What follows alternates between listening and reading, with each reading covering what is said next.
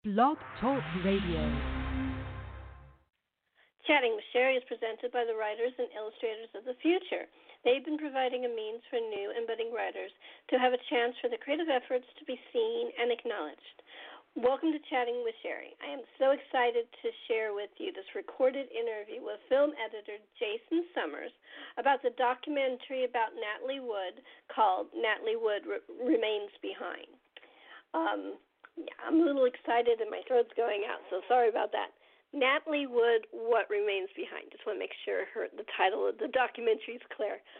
This is a recorded interview, and please don't call in, but please enjoy. Here's Jason. Hi, Jason. Welcome to the show.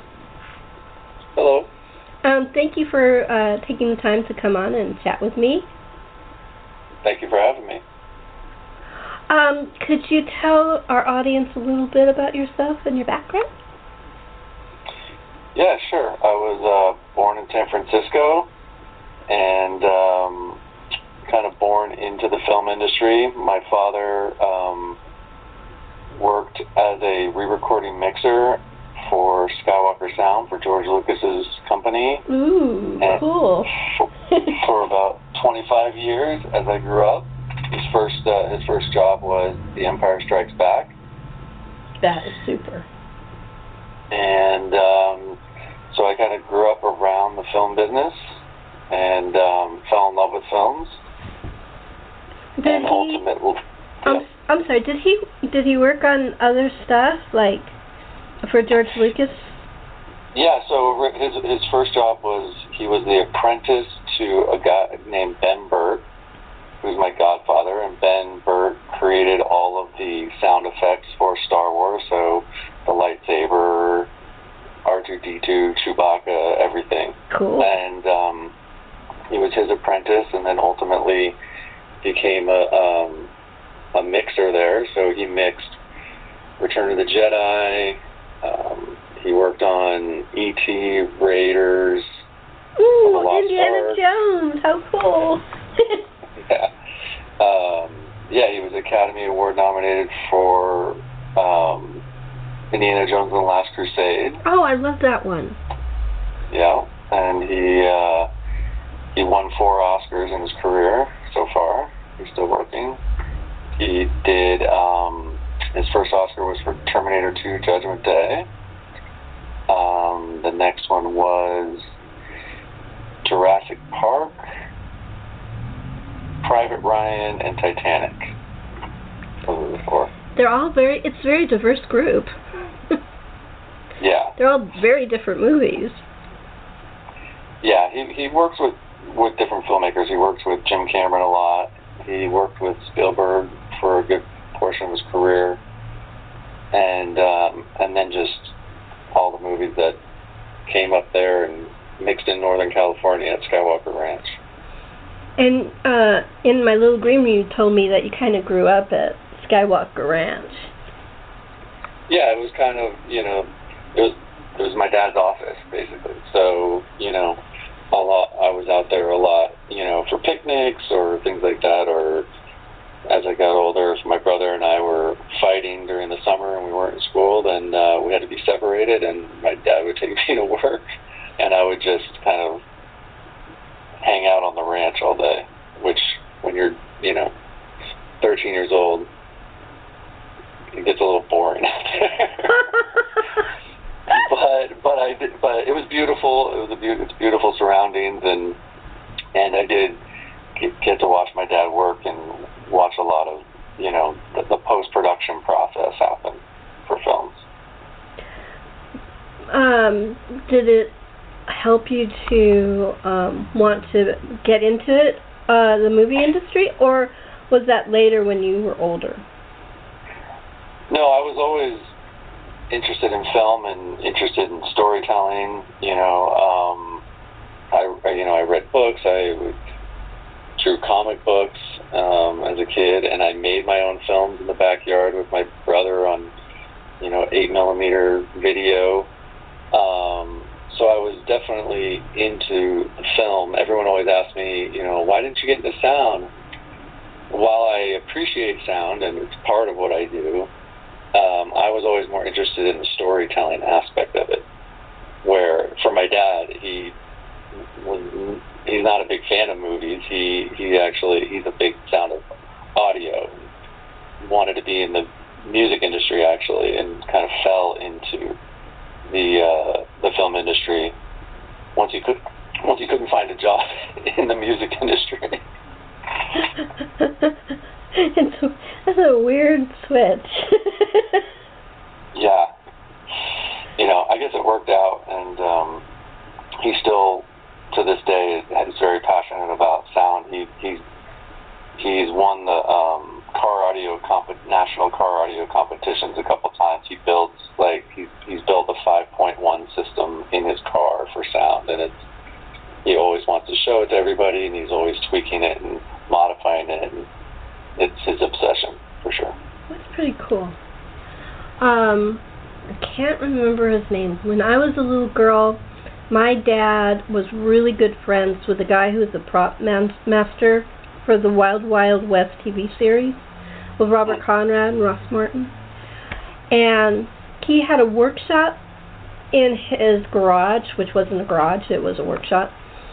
So when he had barbecues, he let us have at it. So we got to play with a lot of because by then the show was gone. We got to play with a lot of the props from the Wild Wild West. So I was thinking, when you were saying that you were at the ranch, you got to play with some of the stuff. Even, I don't mean actually, you know what I mean. Have fun with some of the stuff that's there. They had all those things. They're all kind of like behind glass, right? They had the idol from Raiders of the Lost Ark. They had lightsabers and different things, and it was all in kind of like, plexiglass boxes and stuff, so we could look at it, can't really play with it. When I was really young, I was probably like 6 or 7, we were trick-or-treating, it was Halloween, and we were at a Halloween party, and Ben Burtt and my dad showed up, walked into the party dressed as stormtroopers in actual stormtrooper outfits from the film. Oh, wow. And I think what I've told is, I have pictures from this night, but what I told is instantly all the kids started crying. So they had to take the helmets off and reveal that it was just them. All the kids freaked out. Everybody got scared.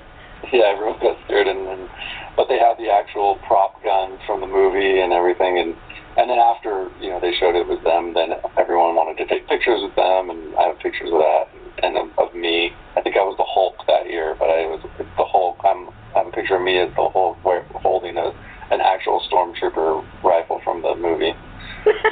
Weird combination.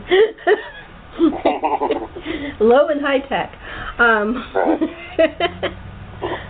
That's really funny. I couldn't think of his name. I just remember his name was Al Gordon. That was the guy who was my dad's friend. Oh, nice.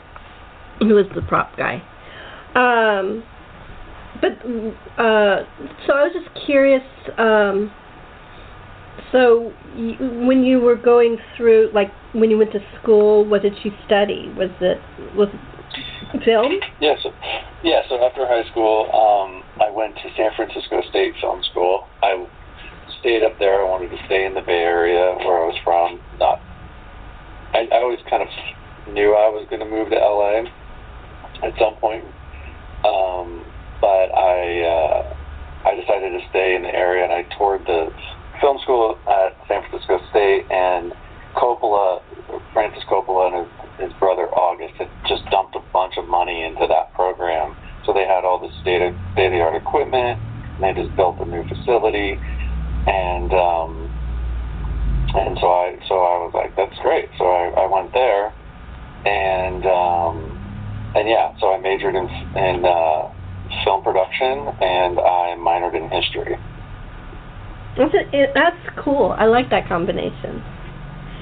Yeah, I mean, I was never really great in math, but I was always interested in history and English. Like those are my I took a weird combination myself. I was an archaeology major, but I minored in film. And everybody goes, what do they have in common? I said, they both are about people.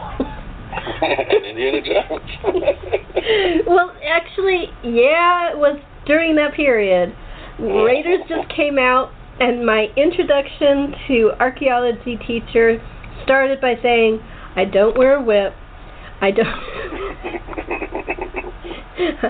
Nobody's chasing me. I'm not chasing anybody. That's funny. It was like where everybody's laughing. I mean, she was really funny saying it because she was saying it in a funny way. But yeah, that was part of the lecture. Everybody knew that everybody else was sort of influenced by Raiders of the Lost Ark and Indiana Jones. I bet they still are. Oh yeah. I mean, I still can't resist. They recently had the one your dad did, Indiana Jones and the Last Crusade, and I think we came in on the scene where he was rescuing his dad, and we were just flipping, and we looked at each other, and we left it on because it was like I can't resist Harrison Ford and Sean Connery together. They're just adorable. Yeah, I struggle between which was my favorite, the first or the third. Because of that Sean Connery factor, and I really love both of those. I do too. And well, because Karen Allen was in the first one too. She was so adorable in that. And Will Ferrell was in all of them. Is he in the second one? He might be. No. No, wait, no, he isn't. He isn't in Doom. No, he was in the first one, the third one, and the fourth one. Mm-hmm.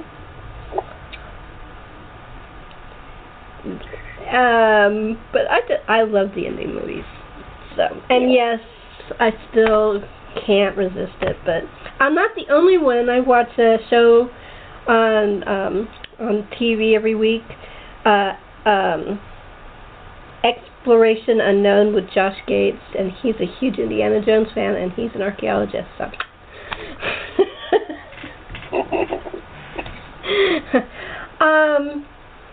So we're actually going to talk about your film that you just was recently on HBO called Natalie Wood, What Remains Behind, and you were the editor on it.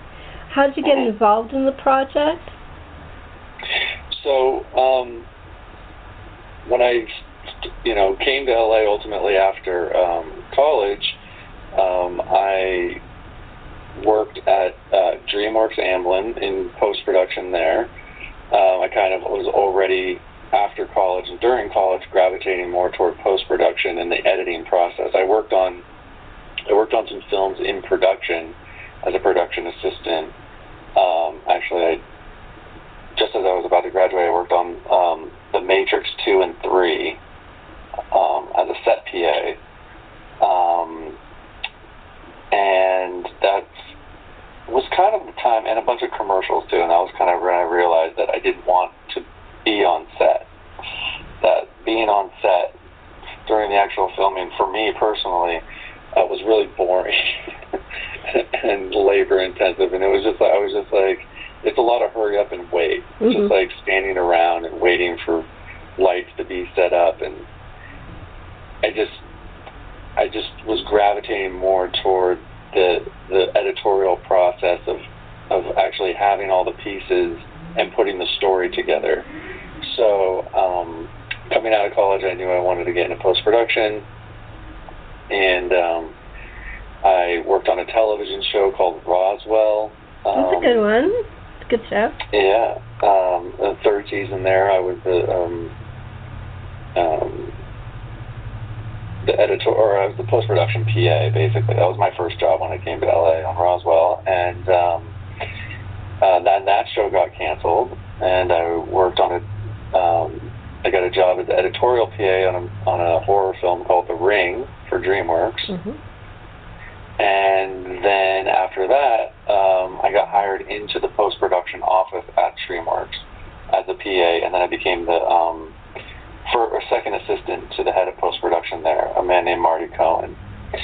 And while I was there, I was doing a lot of office work, and we were, dealing with the post-production of all the DreamWorks movies that were being produced at that time. This is around 2002, 2003.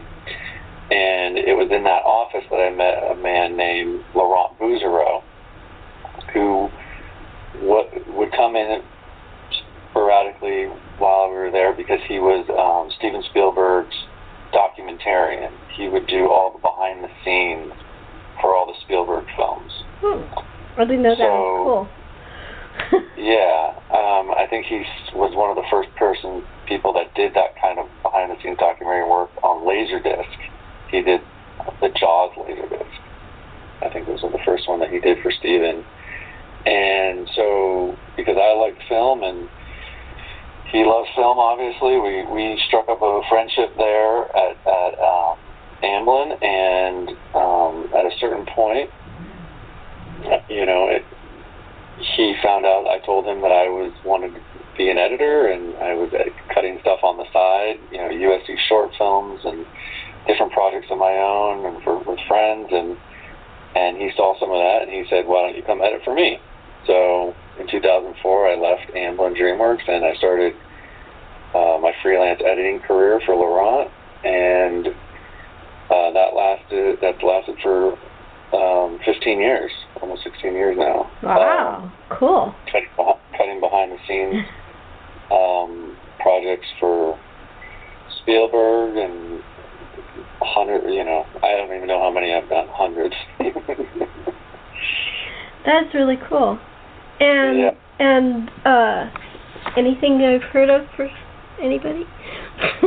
Oh yeah, I mean early on, the first one I did was the first one he gave me was a Johnny Depp movie, Stephen King, Secret Window.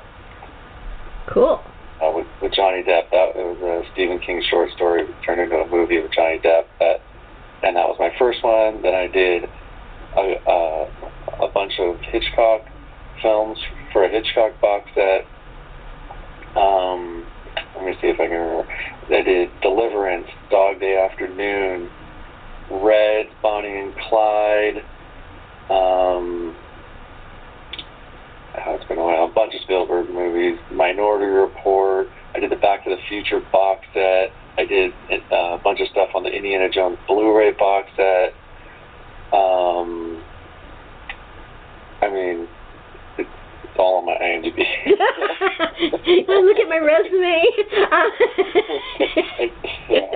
No, you don't have to go through the whole list. I always am curious. I think it's cool. How did the Natalie Wood movie come about? So Laurent had just previously to Natalie Wood, he did a series for Netflix called Five Came Back, and after that he met with Natasha, and a producer named Manoa Bowman, who Manoa and Natasha, Natalie's daughter, had done a coffee table book together, and about Natalie and about Natalie's life. It's a beautiful coffee table book called Reflections on a Legendary Life,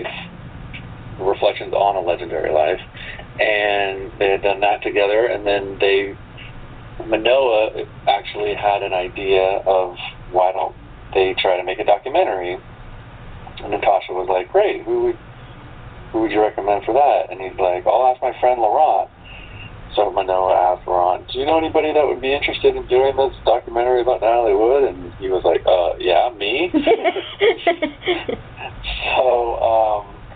So he introduced Laurent to Natasha, and they hit it off. And then the ball started rolling, and they started pitching the project all around town. And at this point, I was cutting other things for Laurent in the behind-the-scenes world, and he came to me and he said, I'm pitching this Natalie Wood documentary. Would you be interested in cutting it if it actually happens? And I said, absolutely. And so that's kind of how it came to me, it took a while, for them to pitch it and have it ultimately land at HBO. But HBO actually, in the beginning, before they actually greenlit it and gave us the full budget, they gave us a smaller amount of money as an exploratory fund to see if they wanted to do it, to go and gather some material and show them and see if they wanted to make the full commitment. So with the exploratory money, we did two things that I put together. One was they transferred a bunch of old 8 and 16 millimeter movies that I don't think had ever been seen before. Maybe by the family at some point, but they were sitting in a storage unit. So we transferred those, and these were home movies of Natalie and her life, mostly in the 70s with her family and the children, and those were transferred to video, and I took that plus some other old home movies they had of her as a little girl, and I cut about a 6.5 minute montage or music video of the best of that stuff with some classical music to it. So I cut that, and then they also shot what ultimately ended up in the film, which was a 2-day, I think it was about 5 hours of total footage, a 2-day sit-down interview between Natasha and her stepfather, Robert Wagner. That was amazing. In the final film, it's just, wow. Yeah, so the interview that you see in the film, that was actually shot prior to the film fully being greenlit. That interview was shot with 3 cameras, and it was about 5 hours of footage, and I cut that down to basically like a 45-minute highlight reel. And that 45-minute highlight reel plus the 6.5-minute music video of home movies went to HBO, and they sat on that for about maybe 2 months. And that was, I believe, November and December 2018. And then I think it was around Christmas 2018 we got the word that they were going to greenlight the movie and start production in January of 2019. Wow. So that was exciting. That is really cool. I told you before, I'm a huge fan of Natalie Wood. I'm actually a huge fan of Robert Wagner, too. And I found out about the film when I was watching another show on HBO. And I just was like, it was too far out to hold. You know how you can set it? And I'm like, oh my God, it's like 3 weeks out. And you can only do 2 weeks. And I kept looking every day, and suddenly it was set. And it turned out my brother had already set it for me. That's how excited I was, and he knew it because every time I came on, oh no, it's not there yet. But I loved it. It was really, if you're not a fan of Natalie Wood, you have to become a fan. You have to fall in love with her. Watching that was before, when it was brought to me for the first time, I didn't know a ton about Natalie Wood. I was 3 years old when she passed away in 1981, and I had only seen 4 of her films at that time when it was first mentioned that I might work on this. I had seen Miracle on 34th Street, obviously, because it's on every Christmas. Mm-hmm. Rebel Without a Cause, of course, and West Side Story, and then I believe I saw Splendor in the Grass in film school, but I had vague memory of it. I just knew, this was Warren Beatty's first film, and I didn't really remember it too much.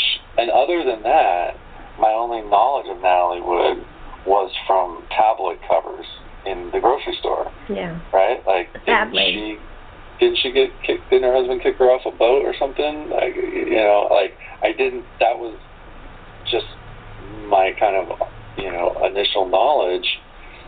And so when I was working on the project, even in that preliminary phase before it was even greenlit, I was starting to do a ton of research. I read RJ's autobiography, Pieces of My Heart. I read 2 other biographies by her, one by Susan Finstad and one by Gavin Lambert. And I didn't read fully, but I did read a book by the guy on the boat the night that she passed away, named Dennis, and his friend. They wrote a book, basically accusing RJ. I read some of that, but and then I watched all the movies. I watched, from her childhood movies all the way through. So, yeah. And then as production started, Laurent did 30 interviews. I think he might have ended up doing 35 interviews total in the end. But of all of her close friends, family members, some film historians, just tons of people. So at that point, I was just getting, the whole story about Natalie Wood and really absorbing a lot of information. So ultimately, when I started to cut the film, I took 2 weeks and really dove in and absorbed all of the information and of the interviews that we had, and then I sat down with Laurent and we came up with a structure for the film, basically how we were going to tell the story. And that's where we came up with this idea that the tragedy of Natalie's passing would be used kind of as an act break in the film. That we would open with the film with Natasha's perspective, with her daughter Natasha, who's kind of a guide to the story throughout the film. We would start from her perspective of being 11 years old and hearing about the passing of her mother. Can I just say that I was shocked by that? I'd read RJ's book. I had read several books about Natalie and everything. I did not know that Natasha first heard at 11 years old her mother died on the radio. Yes. That is the most devastating. I actually had to stop the recording for a minute because I had to cry. I was so upset. That's just so horrible that they actually broadcast that before the family knew. Yeah, she was spending the night at her friend Tracy's house, and she was woken up by the clock radio saying that her mother's body was found. Which, yeah, it was so emotional when I heard it. I was just like, this is how we have to open the movie. This is just such a powerful, emotional, kind of hook to draw the audience in. And one of the things that I talked to Laurent about from the beginning was we have to think about who our audience is, because there are so many people who are going to watch this potentially now and later on that have no idea who Natalie Wood is, right? She's been dead for almost 40 years. Yeah. And we had people, younger people working on the film, my production coordinator Tyler and my assistant editor Giselle, before they started this project, they literally did not know who Natalie Wood was. Which, at first I was kind of shocked, but they're in their 20s. Yeah.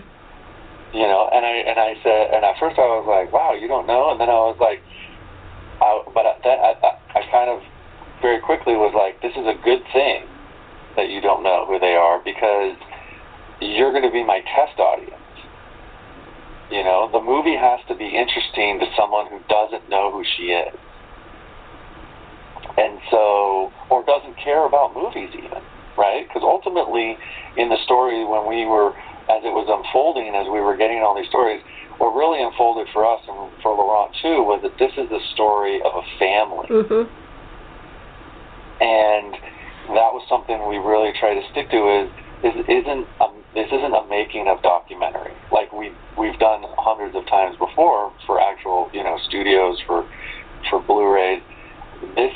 We didn't want to do the making of West Side Story, the making of Rebel Without a Cause, and kind of just go down her film, you know, ography and just tell the story, because those have already been done, right? They've been done on those, you know, Blu-rays or DVDs, or they've been done in some form.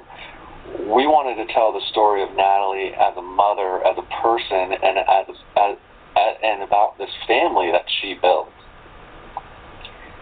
And we always said that, you know, the foreground is the family and Natalie, and the background is Hollywood, right? Mm-hmm. That was just what she did for a living, right? And what made her famous, and obviously put the spotlight on the tragedy, and just still to this day is, you know, sells tabloids. But we really wanted to have the focus be on Natalie as a person, and that was one of the things ultimately in the film that I'm the most proud of, is how much we actually were able to get Natalie's voice into the film through radio interviews and archival interviews. Yeah, I really, actually, this is going to show my age. I remember every one of the archival interviews. That's how big a fan, I mean, not when she was, not like in the early 60s stuff, but I remember anything from the 70s on. I was a huge fan of hers. And so as it was playing, I'm going, oh, I remember that one. Oh, I remember that too.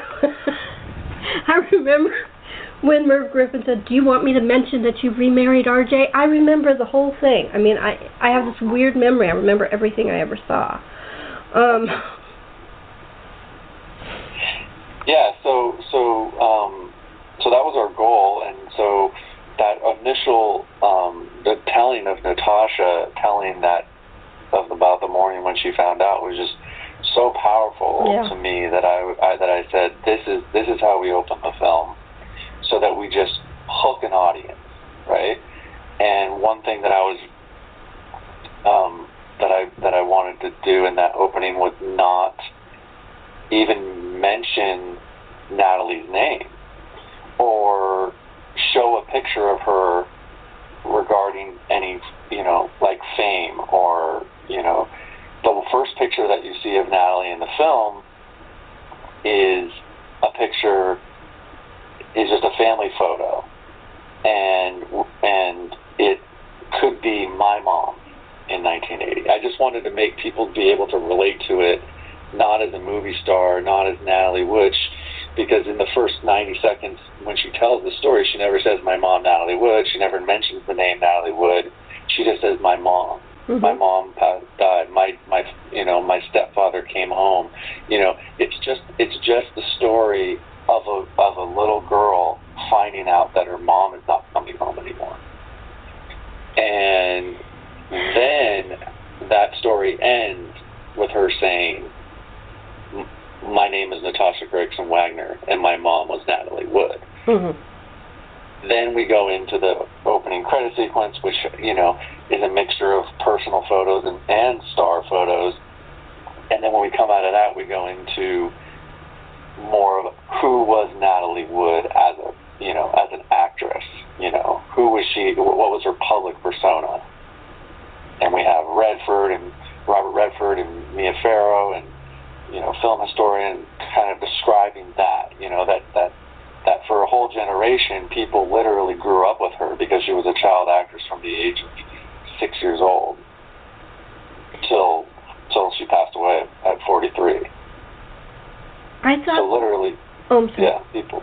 I was going to say, I thought it was really good the way that you guys showed what a powerful woman she was. Absolutely, yeah. And she was a powerful woman because she was very intelligent, right? She grew up in the industry, so, you know, nobody could tell her how things were supposed to be done. She knew, right?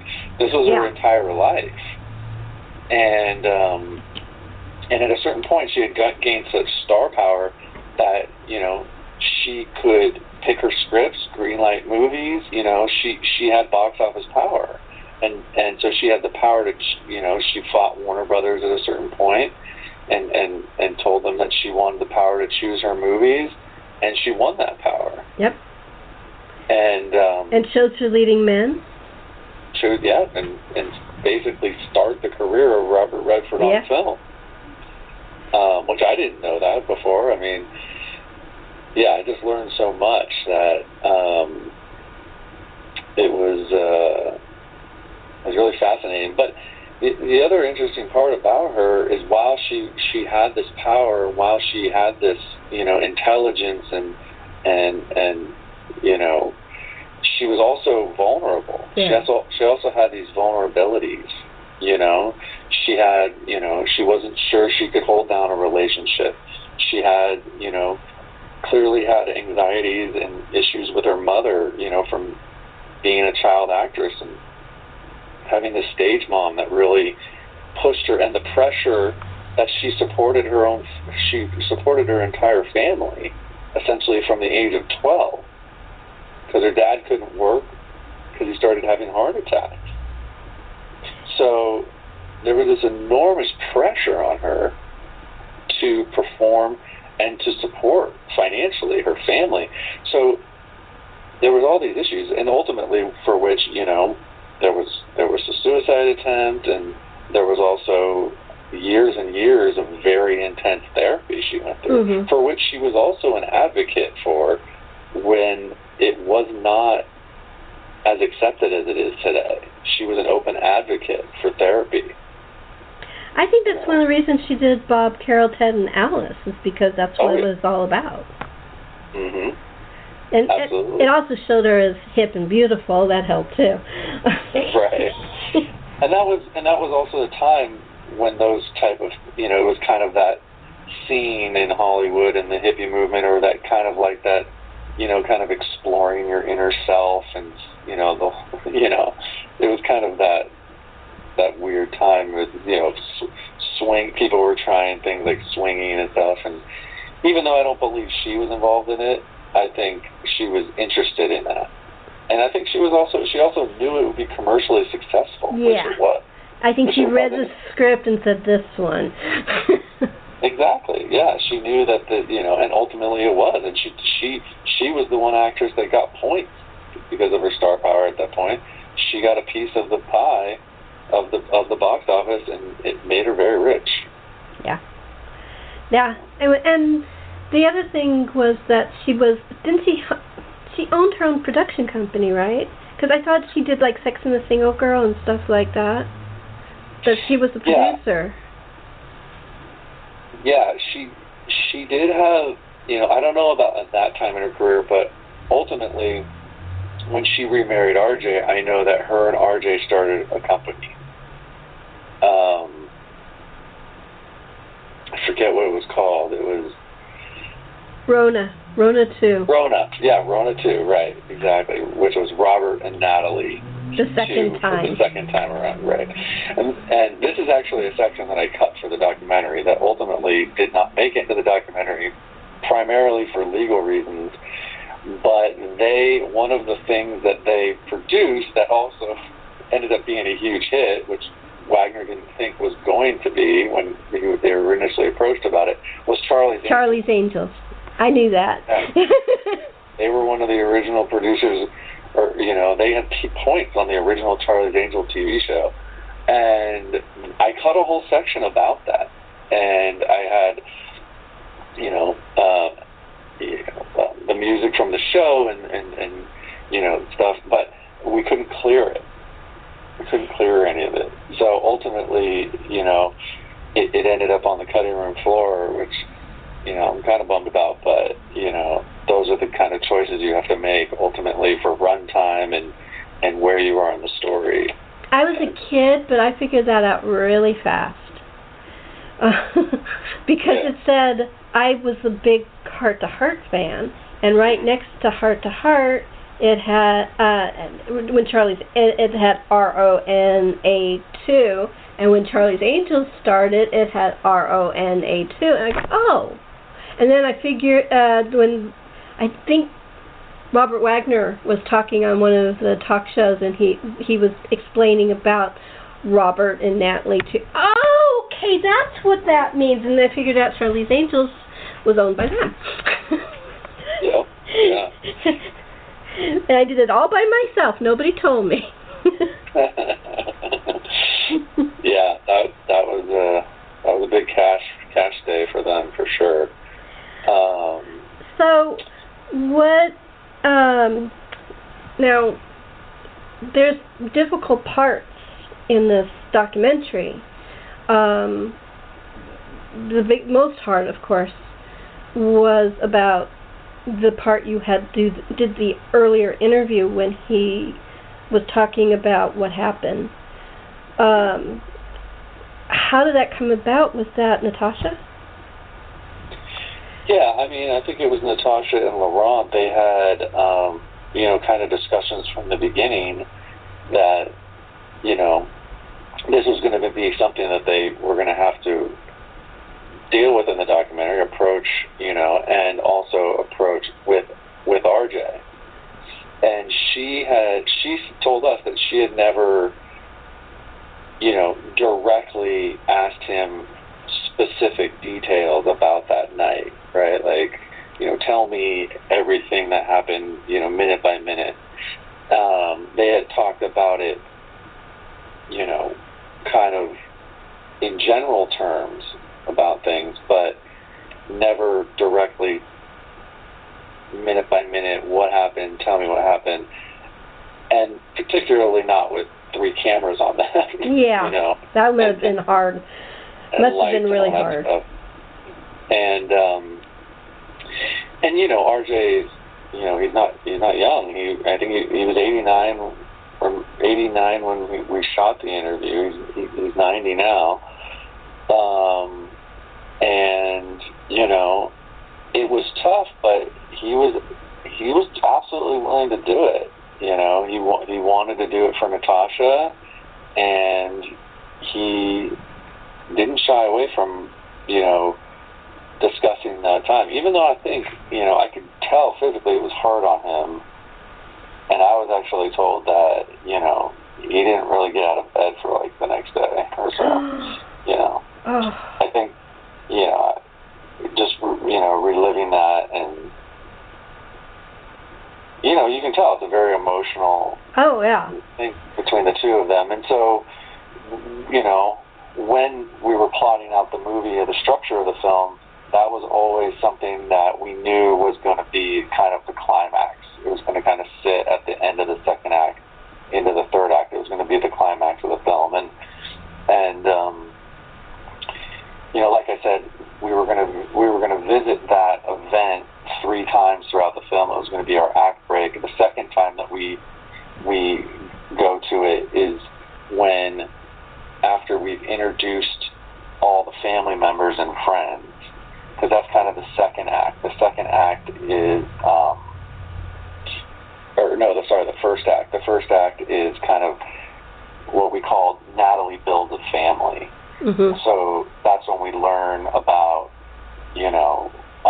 her first marriage to RJ, their divorce, her subsequent relationships, the fact that RJ had a child, Katie Wagner, with Marion Marshall. That's when you meet her stepbrother Josh Donnan, Mark Crowley, who was a big part of her life, who since passed away. You meet Natasha's father, Natalie's second husband, Richard Gregson, who, who has since passed away too. And there's you meet all these people, right? Friends, family. It's Natalie builds a family. That's the section. And then we get to the 70s when they're all a happy family at the Cannon Drive house in Beverly Hills, and then they buy the boat and everything's great. And then we go back to the news report as a kind of reminder. It's like, oh yeah, this happened.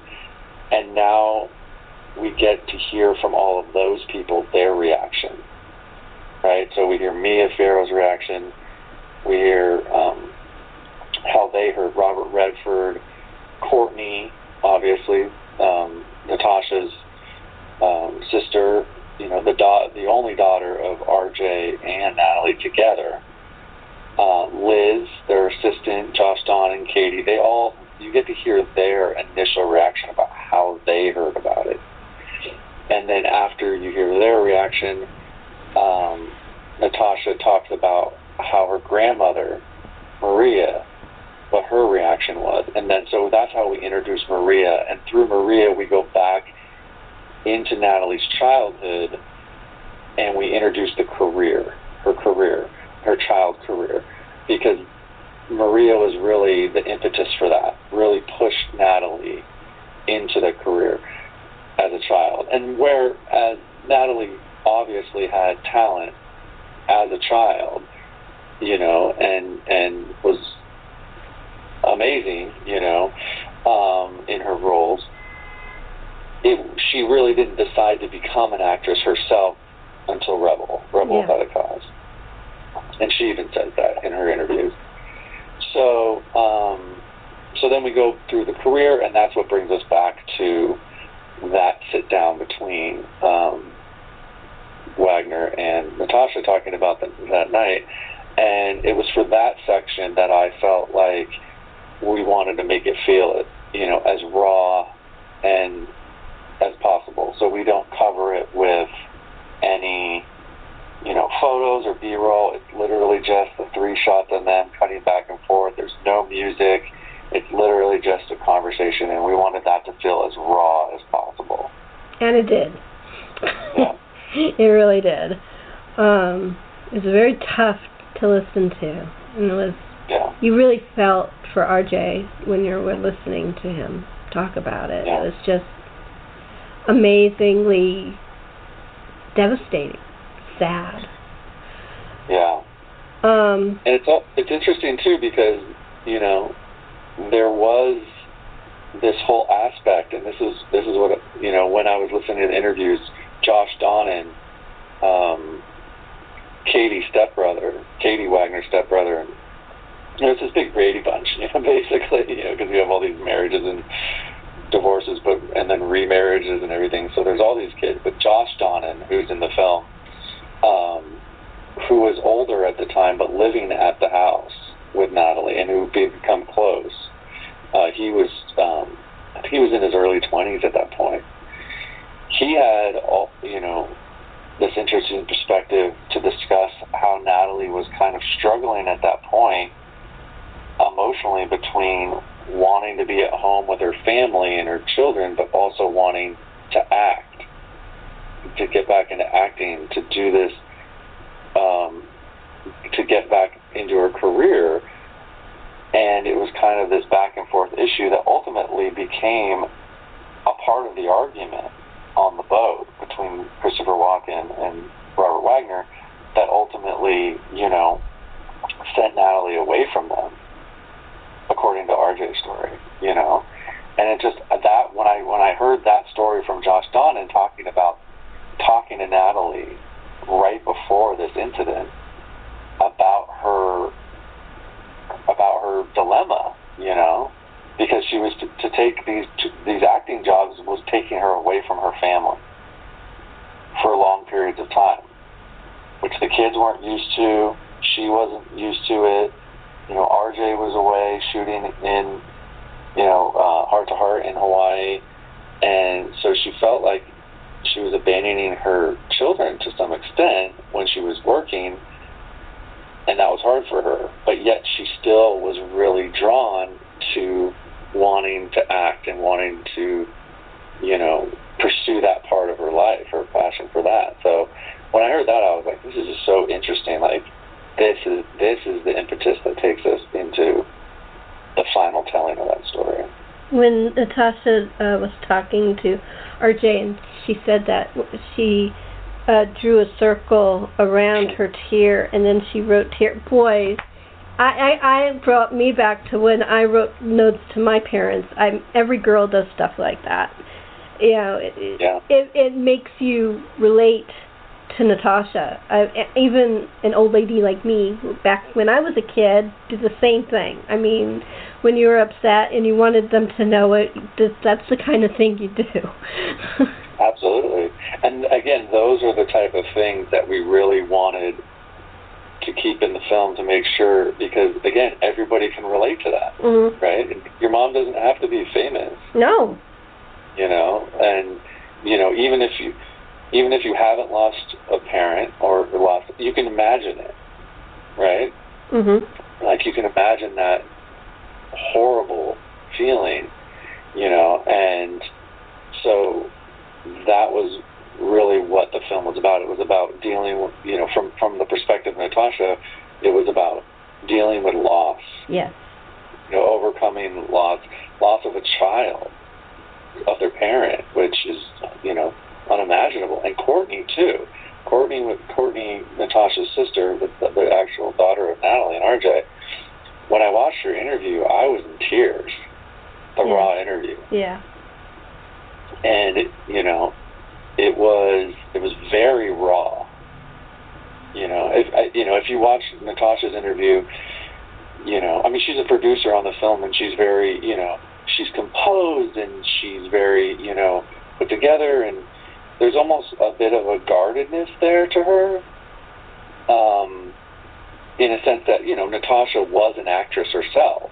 You know, she's used to being on camera, and then she also says later on in the film, she says when she was dealing with this as she was growing up, she was like, I don't want your pity, thank you very much, right? I'm fine, don't worry about me, right? She kind of built this wall emotionally after the death of her mother, because, you know, she was a bit older, and she, you know, again, this is where you know, it's hard for people to relate to, is, you know, if you lose your parent or you lose somebody, you're not in a media spotlight. And right? she was 11. She was 11. She was in the media. The cameras were outside. You know, everyone's just, the whole world is watching this. The whole world is knowing about this. The whole world is still to this day talking about this, right? Yeah. And so she built this kind of wall. So she's a bit more guarded. But Courtney was younger. She was 7 at the time, and, you know, she was much more raw. You know, like, much more raw emotion there, and yeah. So there was definitely some very. I mean, there was the first time Courtney comes on in the movie in the second act. First act, sorry. The first time she comes on camera and she's talking about her memories of her mother, and the memories slipping away. Like, she wants to hold on to this, and she wants it to come back. She looks at the picture and she's like, "Is that really my mom?" Yeah. You know, there was a long time through the making of the film that I couldn't get through that part without choking up. You know?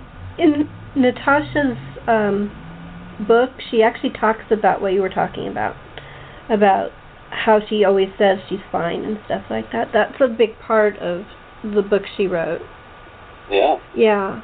Yeah, and I think the making of this film and writing the book, you know, together was a big step for her. You know, like, I mean, it was, you know, something that she's been holding in, all these feelings, and holding in, and kind of guarding herself from talking about this too much or being open about it. And she says that it was the birth of her daughter that really made her start to want to open up and start to tell her side of things, because she wanted her daughter to understand, how she felt and who her mom was through the voices of the people that knew her friends and her family. And so that was, I think it's been a very cathartic process for her. But I can't imagine. It must have been incredibly hard. I mean, I couldn't do it.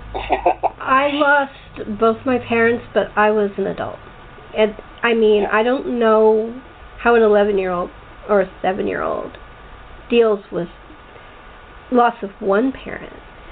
It just, to me, my heart breaks for them still. I mean, even though I think this is good, I think it's a catharsis for both of them. Probably Katie too, all three of them. But it's so hard. It's just, the grieving process never ends. You never stop grieving for your parents. Never. And I think you can see it. I think you can see that in them. I think that's one of the tragic parts about it. Is, there's a bit about them that is kind of frozen in time. Emotionally. I mean, she still calls them Daddy Wagner and Daddy, Daddy and Mommy, and and it's heartbreaking. But that's the effect that can have, and for her to be open and share that is, I thought, was very brave. Yeah, very brave, especially knowing. I think so especially too. Knowing about the tabloids and the people and the conspiracy theories and all of the hate and the case and all that stuff that comes toward her stepfather and Courtney's father, Robert, and speculations of all about that. And I think it's pretty brave to do that, and I know a lot of people, some of the negative reviews, and we haven't got many of them, which I'm thankful, but some of the negative feedback about the movie that we've got is, oh, well, this is a controlled documentary. This is from the point of view of Natasha, so it's going to be friendly to Robert Wagner. It's not a real documentary because it's not unbiased, right? The thing is that people like that are conspiracy people, they'll never let go. That's their thing. They can't let go, and it's sad. But intelligent people who are listening to the movie and reading the book are going to see, oh, look at all this evidence to the contrary. Okay, the other stuff's bullshit. So that's what people are going to say. The ones who aren't into conspiracies. Yeah, and I can say, I'm working on the film, first of all, Natasha told us her story, right? And she gave us, and everybody in the movie told their story. All of Natalie's closest friends and family members, none of the people we talked to even thought for a second that Wagner could have done anything to Natalie. Mm-hmm. And had they said something different, it would have been in the film. Natasha, we didn't cut anything out of anybody accusing her. Natasha actually, in the process of which again, I'm surprised, but also commend her very highly for. She's a producer on the film, but she not once during the editing of this film ever came into the cutting room, and she never gave us a note. Like, she never told us to change anything. As I was cutting the film, I would complete a reel. We did the movie in 5 reels, 5 20-minute reels. When I would complete a reel, I would send it to her. We would send it to her. She could give notes if she wanted to. She gave no notes. Every reel, it was, thank you, tears, this is beautiful, keep going. Not once. So she wasn't sitting there controlling the film, over our shoulders saying, you can't say that, or you need to say this. Or we had pretty much carte blanche freedom to tell the story that we had gotten from all of her friends and family and herself. And that's the thing about documentaries. You can't control that. You can't control a documentary. Documentaries tell their own story. Well, that's the other thing, too. You know, people say, oh, a documentary has to be, you know, can't have a point of view, and I totally reject that idea. Mm-hmm. I think that all films have a point of view. It's the director's point of view, right? Or the filmmaker's point of view. All films, even the most objective documentaries, right? Like investigative documentaries. As long as you have a camera and you're pointing at something and you're editing that, your point of view is coming through. Oh, yeah. Whether it's subliminal or not, right? Like, okay, Michael Moore's documentaries don't have a point of view, right? Do people attack those because they have a point of view? Well, we're very this movie is never claims to be some objective, investigative documentary. From the very start of the movie, she says, my name is Natasha Gregson Wagner and my mom was Natalie Wood. She's claiming with a point of this is her point of view. Mm-hmm. This is her story, you know, and the story of the people, or you know, around her. I mean, she's directly interviewing Mark Crowley. She was at all the interviews, right? This is her point of view and her journey to get the stories from all the people that were friends and family of her mom. Yep. So, to say it's biased or it doesn't have another side of the opinion, and there are two opinions that we wanted to get in the film, and they didn't want to participate. One was Lana Wood, Natalie's sister Lana. She was approached. We really wanted her to be involved. We really wanted to put her perspective into the film. She refused, and the other was Christopher Walken. You know, and Christopher Walken has basically refused to talk about that night for, you know, almost 23 years.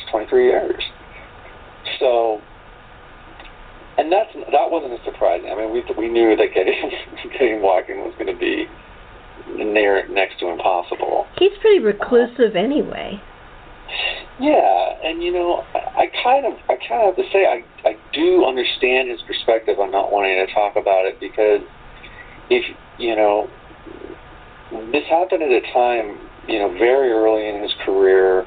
You know, he was kind of the hot new thing. He had just won an Oscar for Deer Hunter, and you know, then this tragedy happened. You know, he wasn't super close friends with Natalie. He worked with her for, you know, the better part of a year shooting this movie. They were friendly, I'm sure, obviously. You know, he went on the boat with them out there. But, you know, this tragedy happened, and then you know, in every interview going forward, from then on, he's asked about this tragedy, this accident, and he gives his answer over and over and over and over, right? Which we see one of those in the film, in the Entertainment Tonight interview. But after a while, he's realizing, I can't ever do another interview or do another job and then go on a press tour and not be asked about this. He just doesn't want it to be what he's remembered for, you know. And he may, you know, clearly he may not be able to fully shake it, right? That's I doubt it. That's obvious. But he's going to do everything in his power to not feed into it, right? To not say the same thing over and over again, right? And he's always been private. You know, he hasn't. Yeah. He's not. He'll do a press junket for a movie, but he's not like one of those people who want publicity all the time. He leads a really private life, from what I've read. So it's not surprising. Yeah, I mean, his acting is his whole life. He doesn't have any children. I think he has cats or something. And this was his, you know, this was all he wanted to do, you know, was just be an actor, right? Like, he didn't have a family and everything. And that was part of the argument on the boat. You know, he was saying to RJ, now Natalie needs to work. It's all about the art. It's, you know, it's all about acting. She needs to act. And then RJ was sitting there going, like, we have a family. Like, we have other priorities. Like, unlike, your obsession with your career, like, we all have other things going on. And you shouldn't be telling me and my wife what we should be doing with our life and our family. And that's what clearly the tension there. I know. But we've come to the end. Okay. I wanted to thank you very much for coming and chatting with me. I really loved the documentary. I thought it was brilliant. And I want to just say that recommend it to anybody. It's a really good movie. Oh, thank you. Yeah, and I hope it teaches people about who Natalie was as a person, and also that they get something emotional out of her for themselves. Yeah, I did. They can relate to it personally. Yes. That's my hope. Yeah. So people can get in touch with you. Do you have a website, and do you have any social media that you can give out? I don't have any public social media. You can see my IMDb page, or I'm on LinkedIn, so as Jason Summers. But no, I don't have any public social media. Okay. I gotta keep track. Well, I'm on Twitter. I am on Twitter, actually. Okay. I forgot about that. What's your Twitter handle? So if somebody wants to say hi. It's J Summers Here. That's cute. Summers Here.